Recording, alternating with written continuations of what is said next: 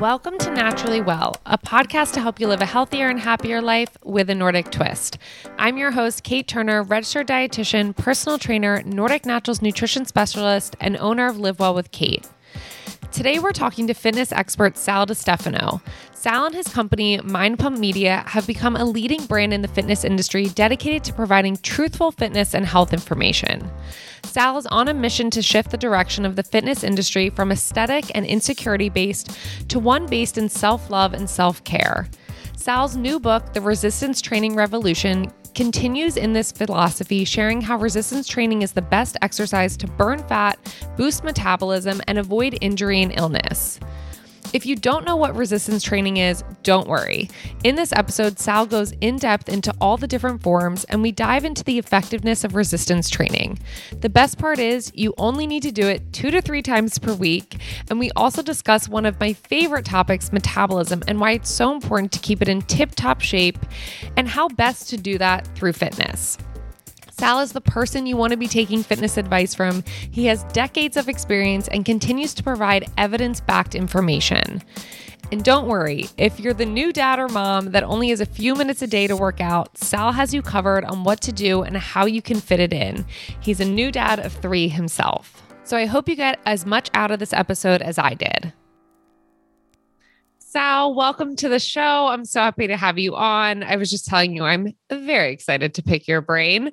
I have been listening to your podcast, and, just seen a lot of your work, and this is, a good day for me. Let's say that. So awesome. I'd love just for you to tell our audience a little bit more about yourself and also about your book, The Resistance Training Revolution, and how you came to writing it. Okay. Well, I've been in the fitness industry as a professional for over 2 decades now. So I started out as a personal trainer.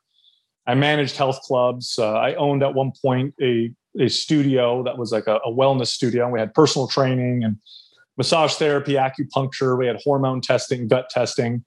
And, my goal has been always this whole time to help people improve their health and their fitness in ways that are sustainable and real ways that people can maintain long-term and forever. Really help people create a good relationship with exercise and with nutrition. This is something I think that we're challenged with in the space quite a bit. About 7 years ago, I started the Mind Pump podcast with my 3 partners. To date, it's one of the top fitness and health podcasts in the world. And our goal is the same as it was, again, like when I was a trainer. And by the way, my co-hosts were all trainers for roughly the same period of time. We're really trying to reach the masses with the right information. And, being someone that's in fitness yourself, just how much bad stuff that's out there that comes from the fitness industry or the diet industry or the weight loss industry. It's absolutely terrible. And as a trainer, it was always challenging because I would have to constantly overcome this negative media and advertising and information that my clients would continue to bring. And it was just always this uphill battle. And I always thought to myself, if there was only some kind of media that was just as entertaining or just as effective, but that communicated the right stuff. Because the challenge is, how do I compete with the person selling the diet pill that's promising that you'll lose 30 pounds in 30 days? And here I am telling you it's going to take you about a year. It's going to take these fundamental changes to your lifestyle, and it's going to be quite challenging. Like, how do I beat that? And so that's been the challenge, and that's the goal. And so far, I think we're doing pretty good. We've gotten pretty popular. I think we've gotten a lot of people to look at things a little differently. The book that I recently published, The Resistance Training Revolution, really talks about a lot of this, but it mainly focuses on the stigma that surrounds the form of exercise that really is by far best suited to help with these chronic health issues that we're seeing in modern societies. The big one being obesity, right? We're in this obesity epidemic. And last time I checked, I think now we're almost at a majority of Americans are in that category, which is, it's quite frightening because obesity is closely connected to so many chronic health issues, including heart disease, diabetes, even osteoporosis, osteopenia, hormone issues and cancers. I mean, the list is actually quite endless. And us in the fitness industry, we actually have the solutions. We just haven't been presenting them right. And part of that solution is a form of exercise, which is strength training and resistance training, that the average person really doesn't consider. That hasn't been talked about the way that it should be talked about. It's actually quite stigmatized. I would say the average person, if they're told that they should exercise by their doctor, they're oftentimes not even recommended strength training or resistance training. So the goal of the book is to change that, to get people to understand, like, here's the deal. If you choose only one form of exercise, and if you only work out a few days a week, this one by far will give you the best results, by far will give you the closest to what you're looking for. And in fact, other forms of exercise in comparison are terribly ineffective. And so that's really the goal with the whole thing. And there's a lot more that goes into it, but that's pretty much the gist. Yeah. And honestly, Sal, I mean, I couldn't agree more, obviously knowing the science behind it, and we're going to jump into the benefits of resistance training, but also just seeing it in myself, my clients, like it really can be life-changing for people, and they don't need to be going on 5-mile runs every day. Right. So let's even just get into the benefits of resistance training that some people may be unfamiliar with. And I agree. I think resistance training can either, for some people, be scary, or they immediately think like meathead, right? They immediately go to, well, I don't want to be like pumping weights in the gym. That's not me. Well, resistance training can also be your own body weight. Like there's a lot of forms, but let's just flood people with the benefits. Sure. Yeah. So to start with, we need to define resistance training or strength training, right? Simply using resistance doesn't make something resistance training. I could use dumbbells and barbells and machines, bands, and body weight in ways that make it not resistance training in the way that we're talking about at all. So for the purpose of this conversation, when I refer to resistance training or strength training, I'm talking about using resistance in a specific and targeted way to build strength and build muscle. Okay, so that's the main thing. Now, the reason why nobody, even today, no average person considers that one of the best forms of exercise for longevity, health, fat loss, and so on, is because we've been told kind of this false paradigm around fitness. And it kind of goes something like this, right? So we talked about obesity. That's the big problem. And I think most people know that. Most people know that we're in this epidemic of obesity and it just continues to grow. And so what we've been told, and there's truth in this, is that in order to lose weight, we have to take in less calories than we burn. So if we're burning this many calories, we have to take this many calories. And what that does is it creates an imbalance. Our body searches for those extra calories in other places. And of course, the goal is from our body fat, and then we lose weight. Now, this is a law of physics. It's a law of thermodynamics. It's totally true. You have to create that energy imbalance. So, take in less than you burn or burn more than you take in order for weight loss to happen. So that's totally true. Now, here's the problem. The problem with that is when we look at that formula, when we look at that, the plan around that, or that equation, food in, calories out, the calories out portion, when we look at exercise, we place almost all of the value on the calories that the exercise burns itself. Okay, so that's almost the entire value of the workout is what we've been told, right? So it's like, what form of exercise is the best? The one that burns the most calories, because we need to create this energy imbalance. And it logically makes sense, but here's the problem with that. We're completely disregarding the biggest and most important factor around exercise, which is how it gets our bodies to adapt and change. And then what does that mean? Okay, what does it mean when my body gets better at running or swimming or yoga or strength training and resistance training? And then through those adaptations, what does that mean? Or what does that cause? We've ignored that completely. It's all been about the calorie burn. Now, here's why the first paradigm is totally wrong. First and foremost, the calories that you burn while you're active, number one, take a lot of work. Okay, so if I want to burn these extra calories, I have to do it manually. I got to work out. I got to get on the treadmill. I got to do all these different forms of activity. And I have to do it all the time. The second I stop, that value that we were just talking about is totally disappeared. So that's number one. It's hard work. It's a lot of work. And there's nothing wrong with hard work, by the way, but we have to consider the context of modern life and the average person. Modern life, although very sedentary, is also very busy. And this is in my experience, the most we could possibly hope for with the average person who's not a fitness fanatic, the most we could hope for if we do a really good job is that they exercise about 2 or 3 days a week consistently. We're not going to get people working out 6 or 7 days a week. It's just not going to happen. Getting people to exercise 2 or 3 days a week is challenging, let alone the 6 or 7 day a week, dream that we have. So it's hard work. Most people are only going to work out, if they do work out consistently, about 2 or 3 days a week. And it doesn't burn as many calories as you think. I know when we get on the treadmill and the treadmill tells us how many calories we burn, it sounds like a lot. But there's two things. Number one, the treadmill's lying to you. Those cardio manufacturers really do inflate those numbers.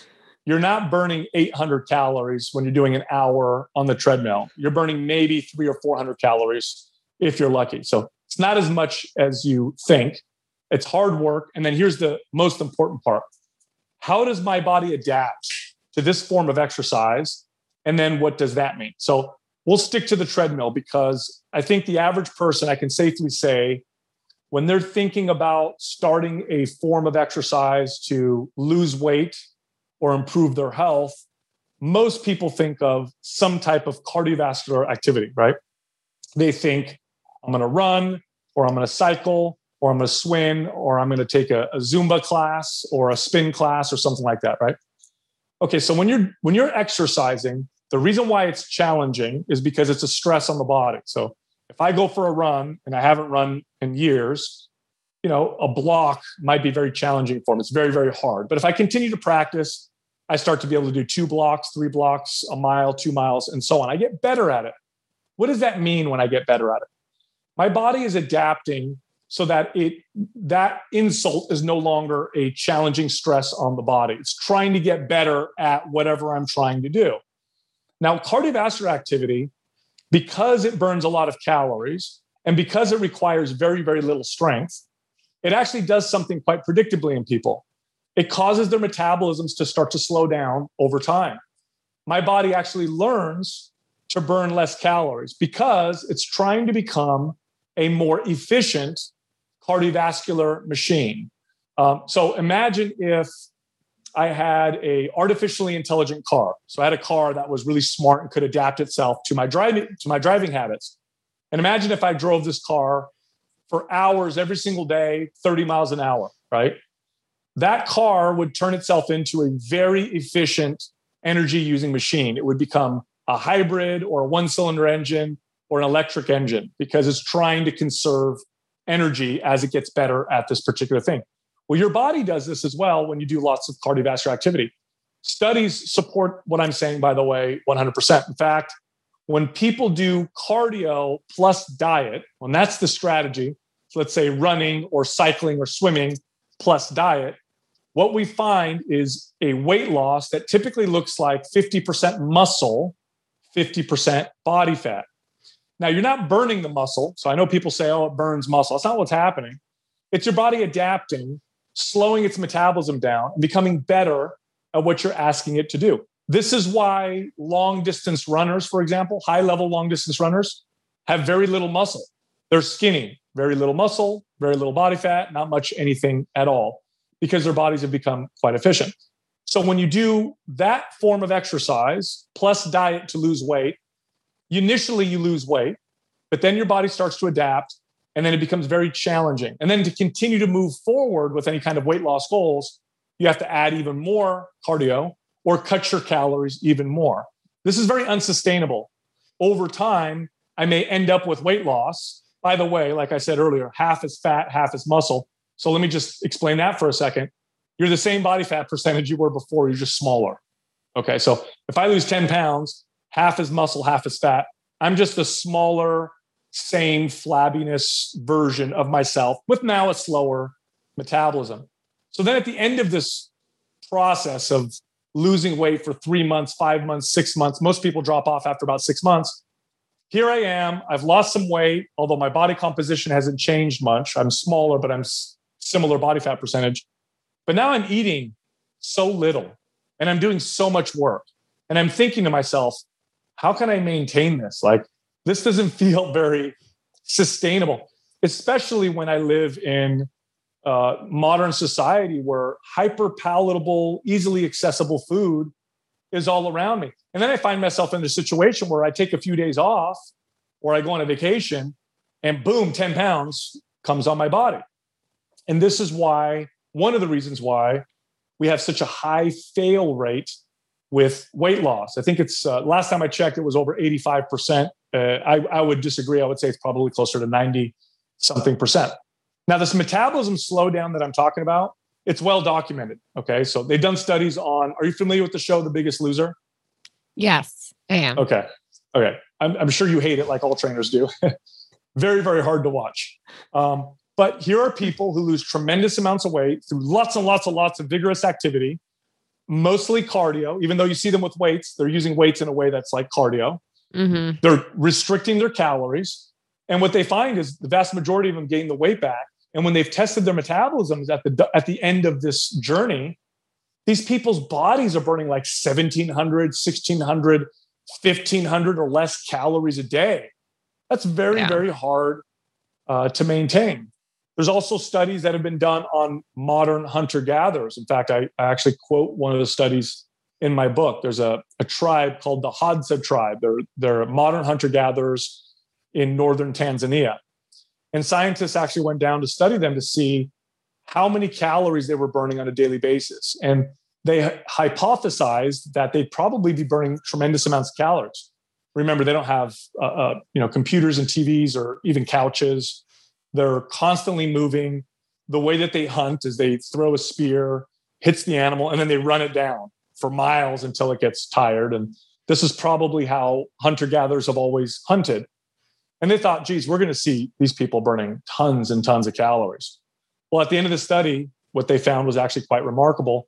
They didn't burn that many more calories than the average couch potato in Western society. And at first, they thought maybe they made a mistake. But then they realized that evolutionarily speaking, this makes perfect sense.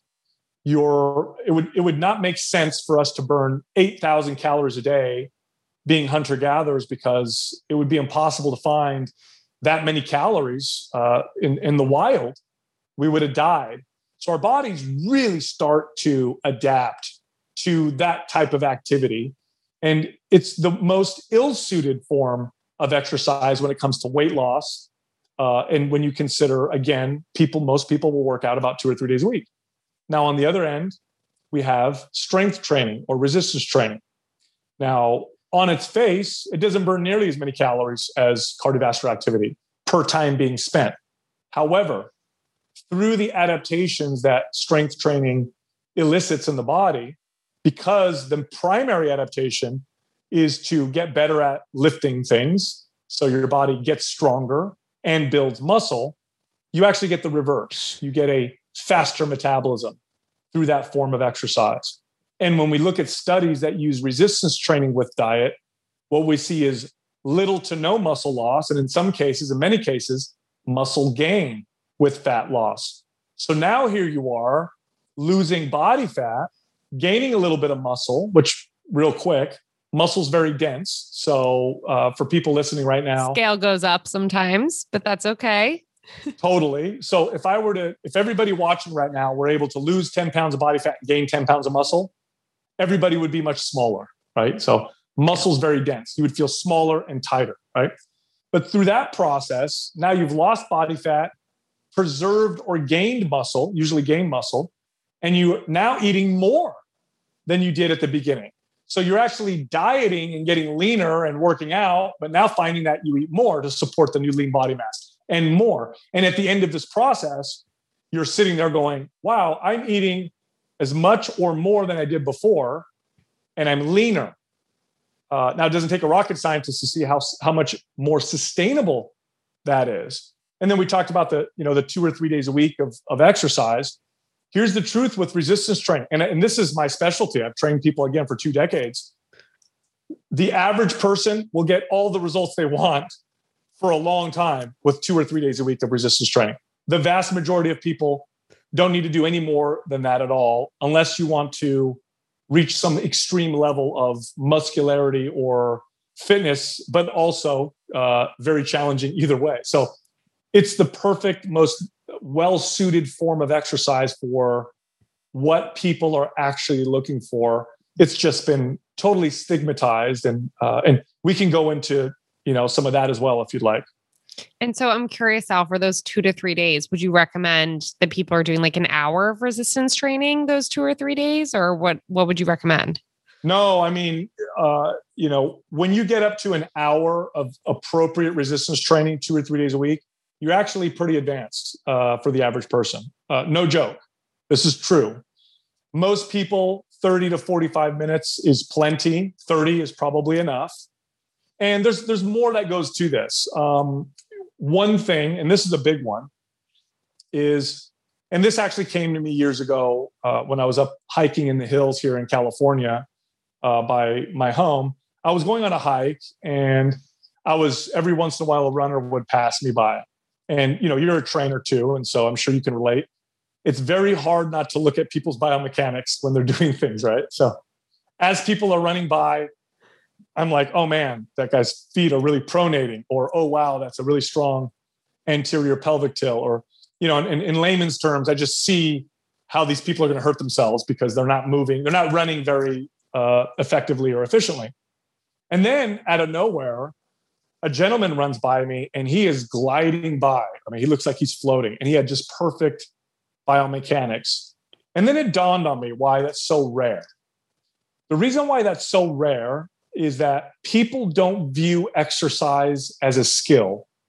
They view it as a way to get sore, as a way to sweat, as a way to, work out, right?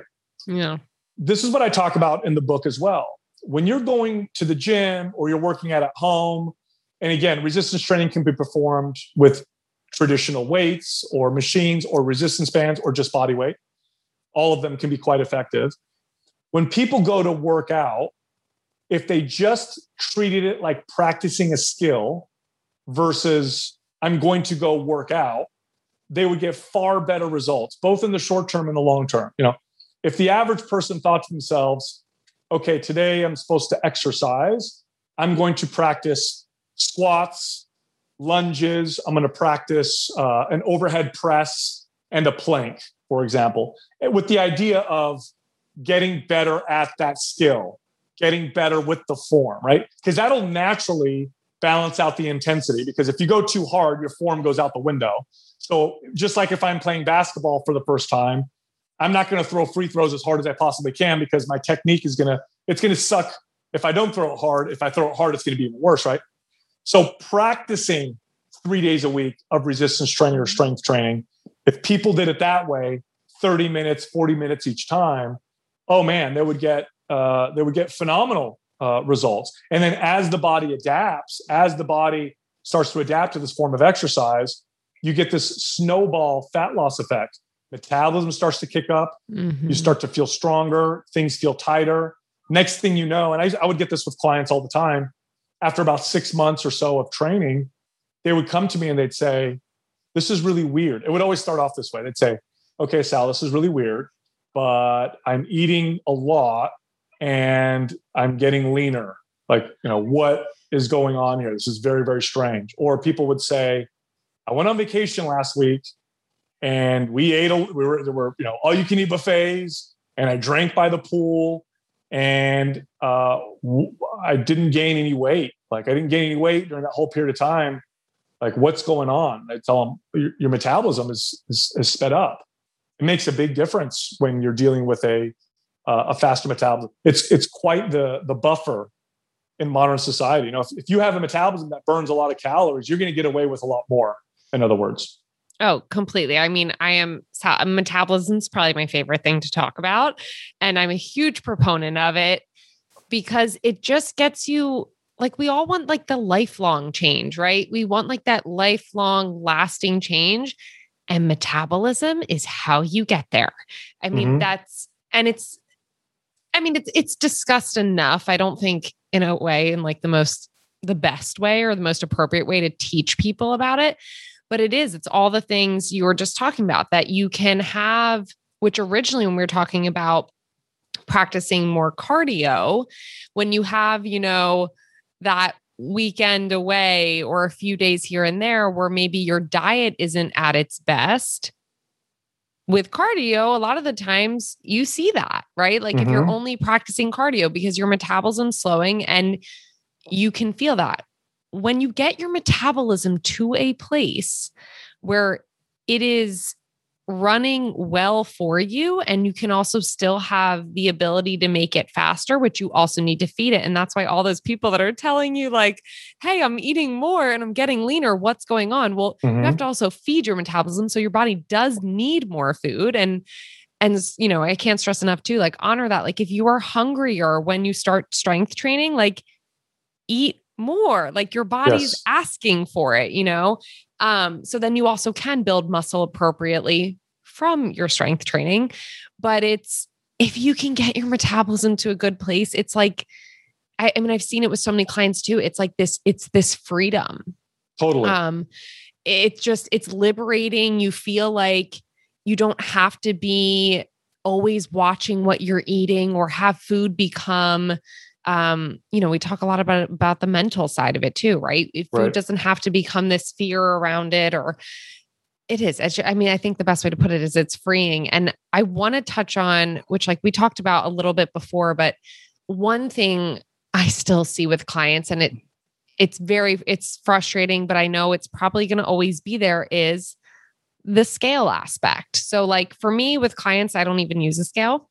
If they would like to weigh themselves on their own, that's totally fine. And for some people, it's appropriate if like, depending on what we're doing. But a lot of the times I will say like, hey, especially if they're doing no resistance training or strength training, I want you to know the scale may not change, but we will get your body fat down. But because we're going to be building muscle and muscle weighs more than fat. And like you said, it's more dense.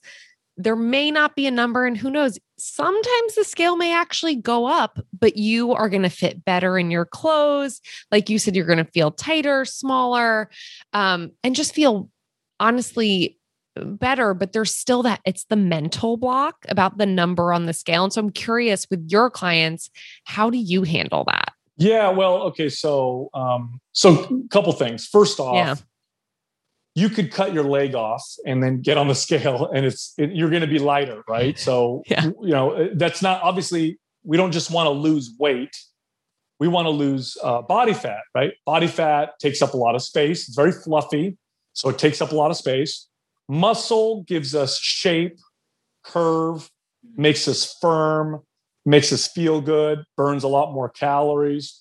Back in the day when I would manage gyms, I used to do this thing that was very effective. So one of my jobs as a gym owner or gym manager was obviously to get people to sign up to my gym or to hire a personal trainer.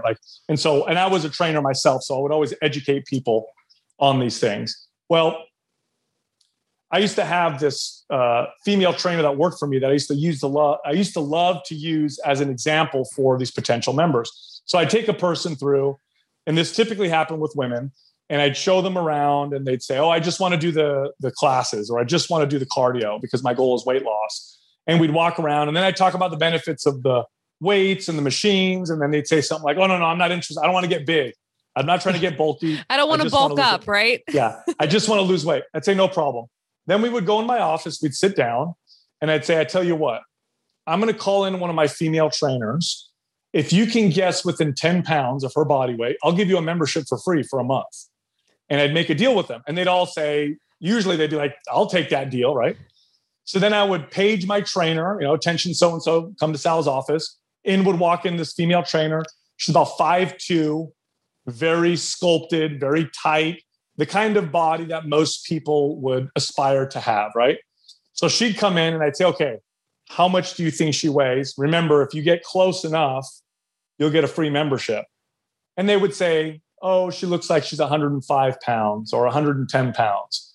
Then I'd have my trainer stand on the scale and she was 135 pounds or 140 pounds. And their minds would be blown. In fact, sometimes they'd be like, that scale's wrong. And then I'd say, no, it doesn't. Weigh yourself. And I'd show them. They'd be like, how is this possible? I'd say, well, she's lean. She's got very low body fat percentage, but she has a lot of muscle because she does a lot of strength training. And then I'd say, here's the best part. And then I would ask my trainer, what did you eat for breakfast? And she would say something like, oh, I had a 4-egg omelet, 3 strips of bacon, and a small bowl of oatmeal. I said, okay, well, what did you have for lunch? Oh, I had a burrito from Chipotle. And I'd say, she eats a lot, doesn't she? And they'd say, well, yeah. I'd say, well, she burns it. She burns it not because she's burning it manually. She burns it because that muscle you see on her body that makes her look so good is very metabolically active.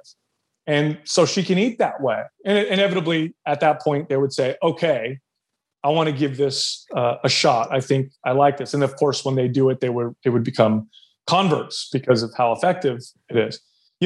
We were talking about metabolism earlier. And, I think it's important to let people know just how complex the metabolism is, right? It's probably the second most complex thing that we've identified in the universe, right? Mammalian metabolism is very complex. Now we say add muscle, it speeds up your metabolism. This is true, but there's a little more to that. There's also this range of calories that your body will burn with the same lean body mass. And there's signals and things that will tell it to be more efficient and burn less calories with the same lean body mass, or to burn more calories, be less efficient with the same lean body mass. One of them is how you feed yourself. If I starve myself all the time, even if I don't lose muscle, my body will actually start to burn less calories. If I feed my body, it actually will become less efficient with calories. This is an evolutionary adaptation. But there's more, right? Your hormones make a huge difference. If I took a person and they did nothing, they didn't change anything about their lifestyle, and we gave them growth hormone and manipulated their estrogen and progesterone, or if it was a man, gave them testosterone, we would actually see them become leaner and gain a little bit of muscle, okay? Hormones also drive what our metabolism, I guess, decides to do with calories. Does this go to muscle? Does this go to body fat? Or do I become more or less efficient? Do I burn it, turn it into heat, or do I try to store it? Now, why am I saying this? Only one form of exercise has been shown to consistently encourage youthful levels of hormones in men and in women. Now, to be fair, improving your health will generally do this, okay? But only one form of exercise almost always does this when it's applied appropriately, and that's resistance training.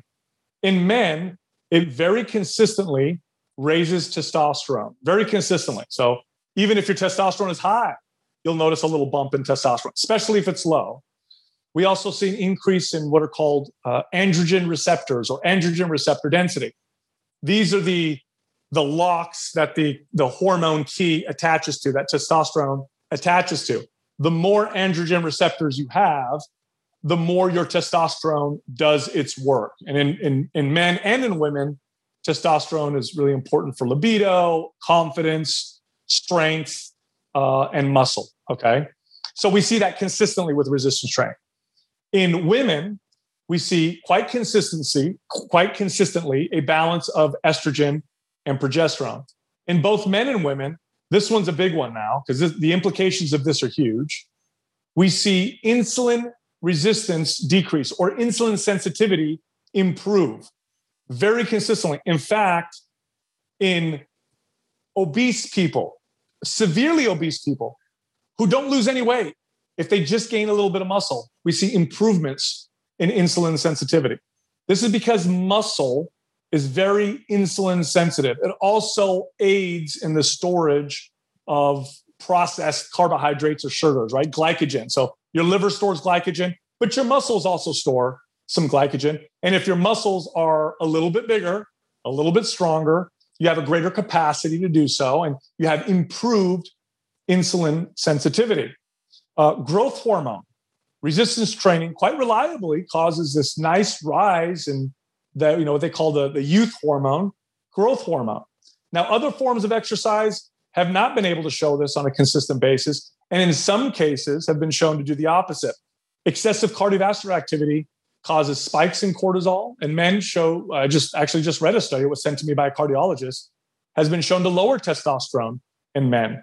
In women, oftentimes you'll see this imbalance between the two most important, I guess, female hormones, estrogen and progesterone. Now, you might want to wonder why. Why is it that strength training or resistance training produces these youthful hormone levels or promotes? And why is it that other forms of exercise don't necessarily do this, and in some cases may do the opposite?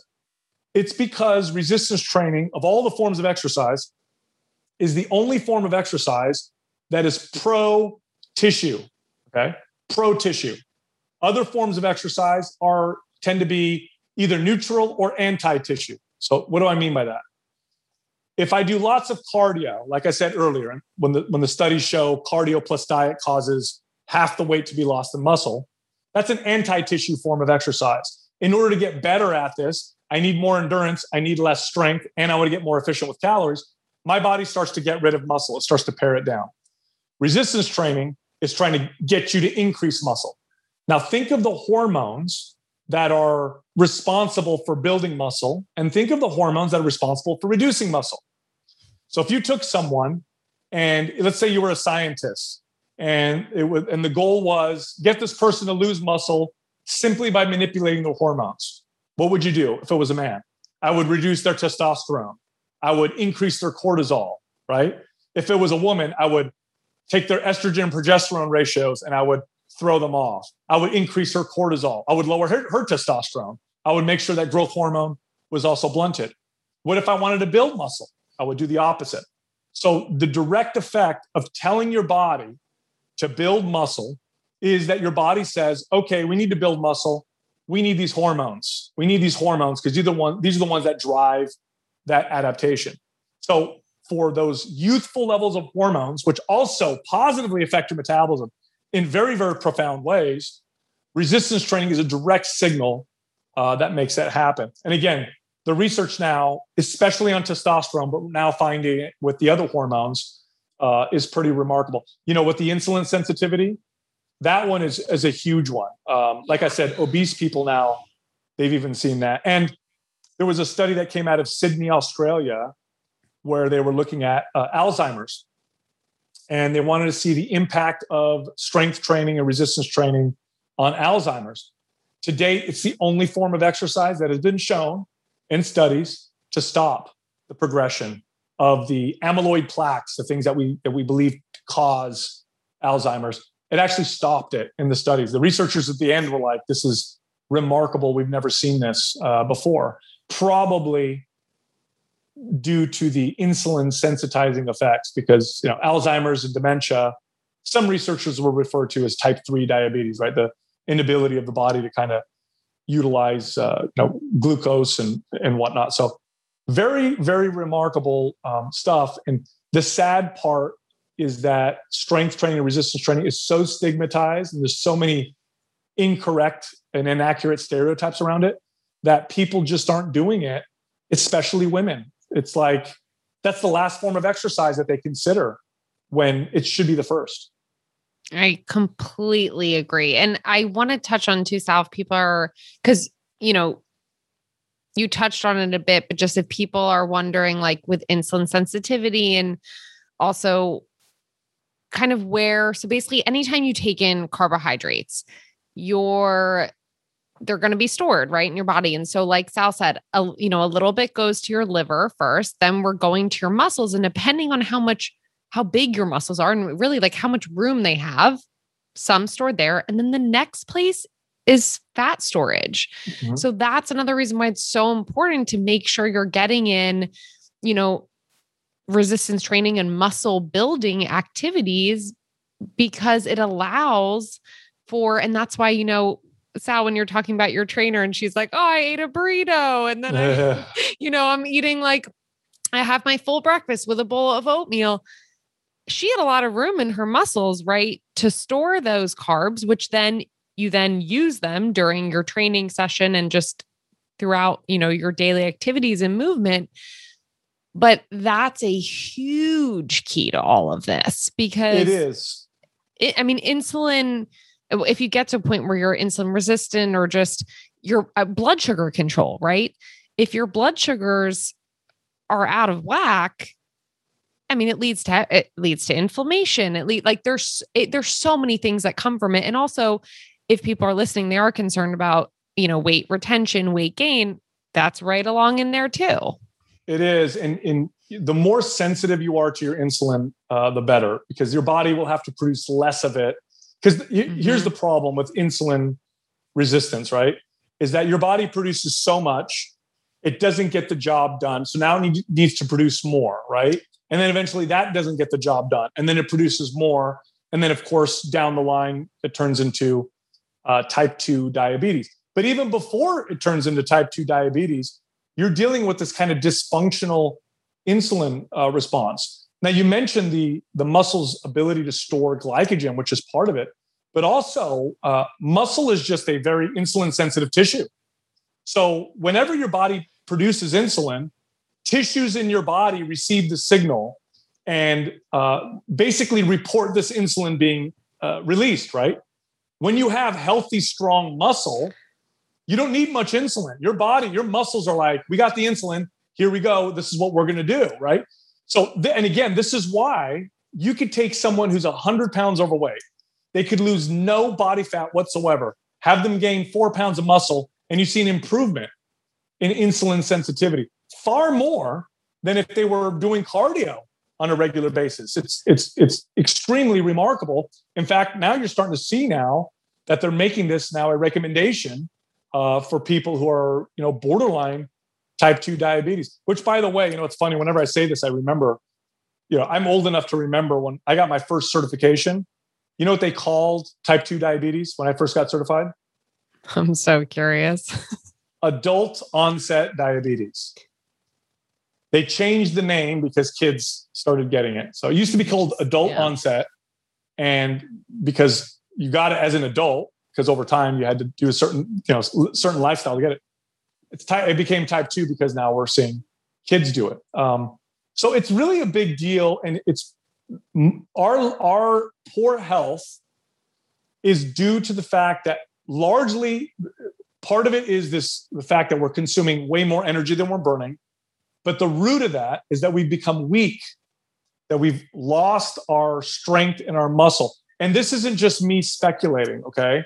They actually have studies where, like, they did a study, I think it was 3 years ago, where they went to college males and they had them do a grip test just to test the strength of their grip. And the men, it was a few years ago, I believe, the men that got tested a few years ago had the same grip strength that 60-year-olds had in the 1980s. Okay. So this is how much strength and muscle that we've lost. Children are now going to the doctor because of neck pain and back pain, which is not because they're overworking themselves or hurting themselves doing things. It's because they're weak and their body's starting to shape because they're on their phones or computers. They're not. Here's the thing about muscle. Because it's such an expensive tissue for your body will only ever have as much muscle as it thinks it needs. But if it doesn't think it needs muscle, it gets rid of it because it costs a lot of energy, it costs a lot of calories. And remember, we evolved for the most part, for most of human history, where calories were very hard to come by. So our bodies became very good at being efficient with calories. Otherwise, like I said, we wouldn't be here. By the way, here's your evidence, okay? If you've ever had a broken arm or leg that's been in a cast for a month, I mean, it always scares people to take the cast off because it's like no muscle. It's completely gone, right? That's how fast your body wants to get rid of muscle. If it doesn't need it, it gets rid of it. Now, on the flip side, if that's ever happened to you and you've gotten this really skinny leg because you wore a cast and then you start walking again, that muscle comes back really fast, right? Really fast. Here's something that's cool. And this is a great selling point. It's also very true. Although there is no such thing as permanent fitness results, right? So whatever you do to get in shape, you have to do to stay in shape, okay? If we were to categorize exercise in terms of long-lasting results and, for lack of a better term, permanent results, doesn't exist, but if we were to categorize exercises forms in that, we would find that resistance training would be superior because of the well-studied and well-documented phenomenon known as muscle memory. When you build muscle, not only do you make the muscle fibers bigger, but you actually increase the amount of what are called satellite cells within muscle, which these are like these cells that tell the body what to do and can turn into new muscle fibers and build more muscle. When you lose muscle, you don't lose those satellite cells. So what does that mean?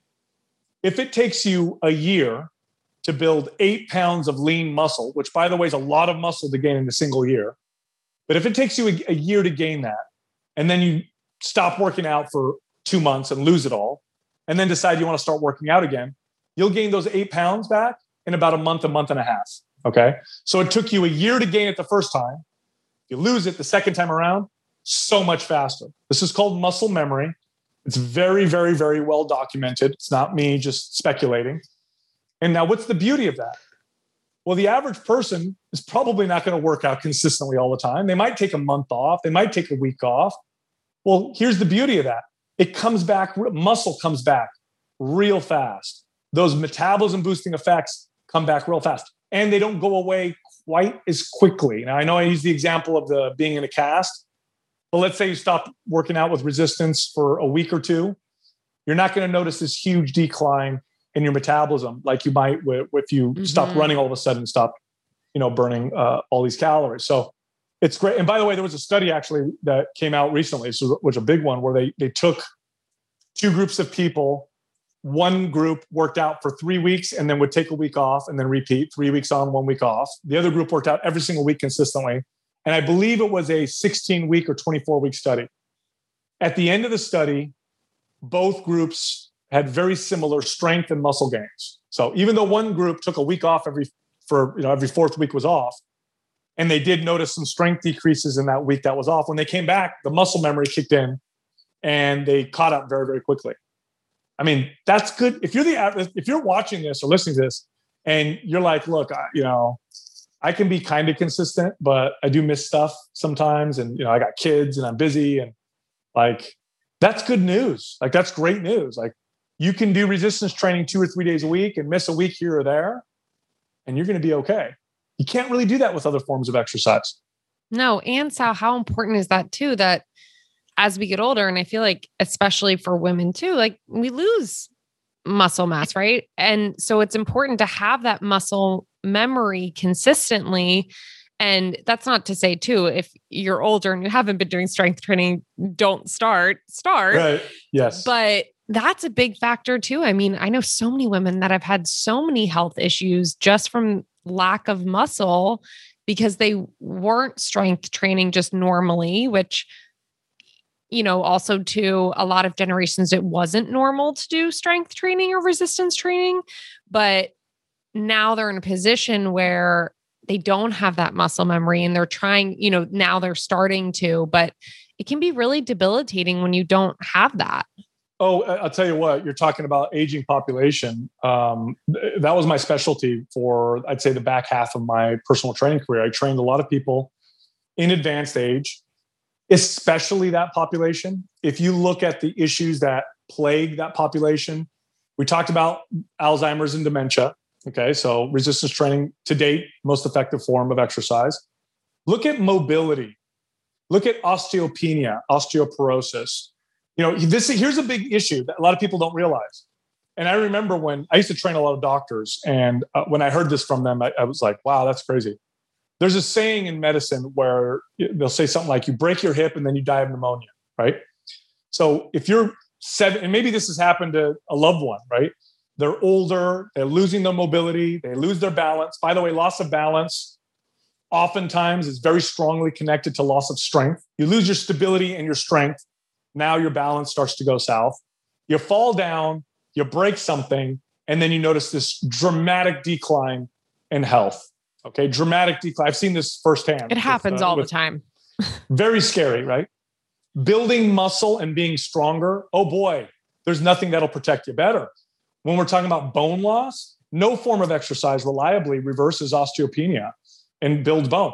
Building muscle and building bone are the same thing, by the way. If I go and I work out, muscle anchors on bone. I strengthen my bone just like I strengthen my muscle. I also strengthen my tendons, my ligaments, all the stuff that supports that whole structure.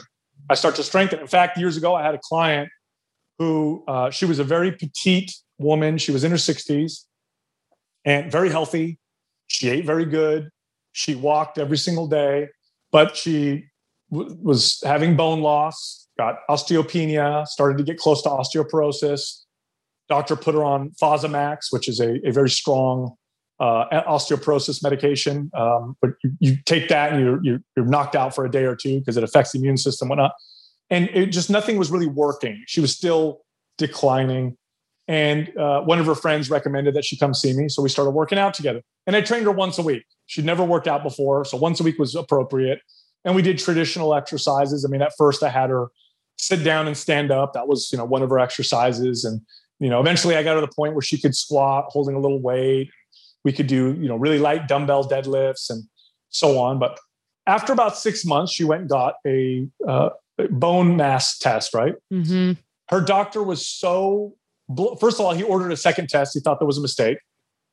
Then he was so blown away by what he saw. He called me and they actually made a case study out of her because he couldn't believe what he saw. He goes, he says, "What are you doing? This doesn't make any sense." And I said, "All we're doing is I'm doing all the things I can to get her stronger. So I've increased her protein intake. We're feeding her body. I'm having her lift weights. And so she's built some muscle. So she's predictably built some bone." And like I said, he was totally blown away. The studies all support this too, right? And that's from once a week, Sal, right? I mean, that's I'm telling you, just working with her once a week. Yeah. Yes. When you're doing resistance training, all you have to do is send the signal for your body to build that strength and muscle. You actually build the muscle and strength on the days you don't work out. So it's not even why you're doing it. It happens on those days off. But yeah, it was once a week. I rarely trained anybody more than twice a week in my career. 3 days a week was reserved for my super advanced, like very fitness oriented clients. And there's so much you could do with that, right? People often think like, oh, 2 days a week is 2 days a week. No. There's exercises that are more advanced. You can add more resistance. You can increase the intensity. Before you add an extra day of exercise, there's so much you could do with those 2 days a week. That's why in the book, I actually recommend 2 days a week. I also know I'm talking to the average person whose goals really are just to improve fitness, lose some body fat, improve their mobility. Like more than that really isn't necessary, especially if it's applied properly and appropriately. And I'm curious, to that average person that, let's say they're in like time saving mode. I know you not too long ago had your third child, and it's, there are times in our life where like we're not getting to the gym, or what's like an easy thing that people can do at home each day that's short on time that will just start to like build their muscle, build that muscle memory? Oh gosh. Any type of exercise that you could use to build strength will work. So depending on your fitness level, let's say you're very deconditioned, you could take a chair and you could sit down and stand up without using your hands. And you could practice that and really get good at your form and technique. Keep your feet flat, sit back, keep your core tight, make sure your knees aren't going in and out, and keep your tempo slow and controlled. Like that's a phenomenal exercise, right? You could do a push-up, but I know people watching are like, "Oh, I can't even do a push-up." No, there's 1,000,001 different ways to do a push-up. I could lean up against the table.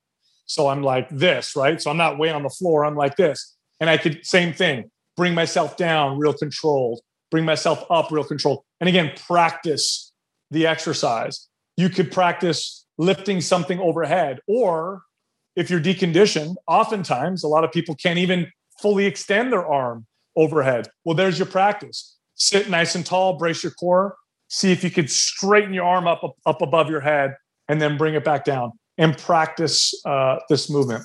I put exercises and how many repetitions and whatnot to aim for in the book. I do give people 3 workouts that one of them is just using your body weight, maybe some resistance bands. Another one uses dumbbells. And then another one allows you to use barbells and dumbbells. And those are all pretty appropriate, I would say, for most people. But, part of the beauty of strength training, resistance training is it's the most customizable form of exercise that exists. I mean, if you go get rehab, they do resistance training with you, right? I could train someone who's tall, with resistance training, someone who's short, somebody who's got spinal injury, someone who doesn't have the use of their legs. It doesn't matter. So long as I'm using resistance in a way to build strength, we're doing resistance training. And I can move in any direction. I can, move in, the frontal plane, the sagittal plane. I can twist. It's extremely customizable. It works for anybody. Of course, it must be applied appropriately. And I do want to say this, and this is a mistake I think a lot of people make with exercise, is they've taken the no pain, no gain mantra way too literally. If you want to get your body to improve or to adapt, really all you have to do is more than what your body's used to. Okay. So if your body's used to sitting at your desk all day and not doing much activity, doing 6 squats is probably going to get your body to get a little stronger. Okay. Soreness, getting sore. Most people think this is a good sign. It's not a good sign. Oftentimes soreness means you might have gone too hard. The way you should feel after your workout is like this. You should feel like you have more energy at the end of your workout. You should feel like you can move better at the end of your workout. You should you should end your workout and feel like, oh man, I'm energized. You should not feel like you got your butt kicked. I know as glamorous as that is and how much that gets advertised, you should not feel like you just got out of a battle. You should literally feel better. If you think to yourself, ooh, I'm a little tired. I think I'm going to take today off. No, that's because you're probably working out too hard. You should say, I'm a little tired. I think I'm going to work out. And then, because I know I'll feel better at the end of it. So aim for that, right? Aim for that. I should feel better. I should feel more energized. I should feel more mobile immediately after my workout. That's how I should feel. Yeah, no, Sal, that actually leads perfectly into my final question for you. If anyone listening, is there a threshold or a certain amount of time that you feel like people are overdoing it with resistance training, where it's putting like that too much stress on the body, where they shouldn't be going to the gym, 6 or 7 days a week? But what are your thoughts on that? Yeah. So there's a few things you can look at. If you're not feeling more energized, healthier, and better from your workouts, if you start to feel worse, if you start to notice you can't sleep as well, if you start to notice cold and hot or heat intolerance, so like you notice like, oh man, I'm really cold or I'm really hot, I can't tolerate this, you're probably going too hard. Here's an easy one. If you're sore and your soreness lasts longer than a day, you went too hard. So you shouldn't be sore. Literally, you should not feel sore. Maybe a tiny bit, like, oh, I think I worked out. Like, okay, I can kind of tell, but that's about it. But if the day after your workout or 2 days after your workout, you're like, oh my gosh, I can barely walk. My legs are so sore. You went way too hard. You went way, way, way too hard. You should always feel better. Yeah. I noticed that too, which I know, we don't have time to get into it, but if you don't fuel properly afterwards as well, like I'll notice like if something I had to rush to somewhere after and wasn't able to eat for a while or something, I'm way more sore the next couple of days. So like that plays a big factor in too. But oh my gosh, I have so many more questions, but we love to end every episode, Sal, with just a really quick rapid fire Q&A. So first thing that comes to mind so people can get to know you a little bit more, but what's your favorite de-stressing practice or tool? 2 of them. One is exercise. It's meditation for me. And then the other one is being with my kids. Love it. Coffee or tea? Coffee. Do you put anything in it or are you straight black? It's funny too, because coffee, I have a bit of an intolerance to, which kind of sucks. I think we all do. You're probably right. I like nitro cold brew with nothing in it. Oh boy, is that good. Yeah. That is real good. And favorite home cooked meal? These days it's a good grass-fed steak with some asparagus. Yeah, that sounds delicious and like perfect for summer. Well, Sal, where can people connect with you, get your book, and just, learn more, especially if, we've some people listening to that are just starting out with resistance training or want to learn more? Yeah. So you can find me on my podcast. So it's Mind Pump is the name of it. You can find us anywhere. The book is The Resistance Training Revolution. You can find it anywhere books are sold, or you can go to theresistancetrainingrevolution.com. And then if you want to find me personally, you can find me on Instagram at MindPumpSal. One warning, I do post comedic memes, and they're not always politically correct or should I say not offensive. So if you, I know we're speaking quite a bit about fitness information here, but I do have a dark sense of humor. So if that's not your thing, probably don't want to find me on Instagram. Love the warning. Well, thank you so much, Sal. This has been awesome. Like I said, I could pick your brain all day, but I'm really glad that our listeners were able to get a deep dive into resistance training, and we were able to talk about metabolism. And just thank you so much for your time. Remember, incorporating at least 2 days of resistance training in your week can help you see results. Aim for 20 to 30 minutes each time, and remember your body weight is enough for resistance training. So there are no excuses if you don't have weights or can't make it to the gym. Thank you for listening to Naturally Well by Nordic Naturals, and remember you can watch every episode of the podcast on our Naturally Well YouTube channel. For something to do in between episodes, follow me on Instagram at Live Well with Kate. Naturally Well is hosted by myself, Kate Turner, and produced by Andrew Steven. If you have any questions, please send us an email at podcast@nordicnaturals.com, and we hope to answer your question on the podcast. If you like this show, please tell a friend, share an episode, and leave a rating and review on Apple Podcasts, Stitcher, Spotify, or wherever you listen to podcasts. Thanks for listening, and I'll see you next time.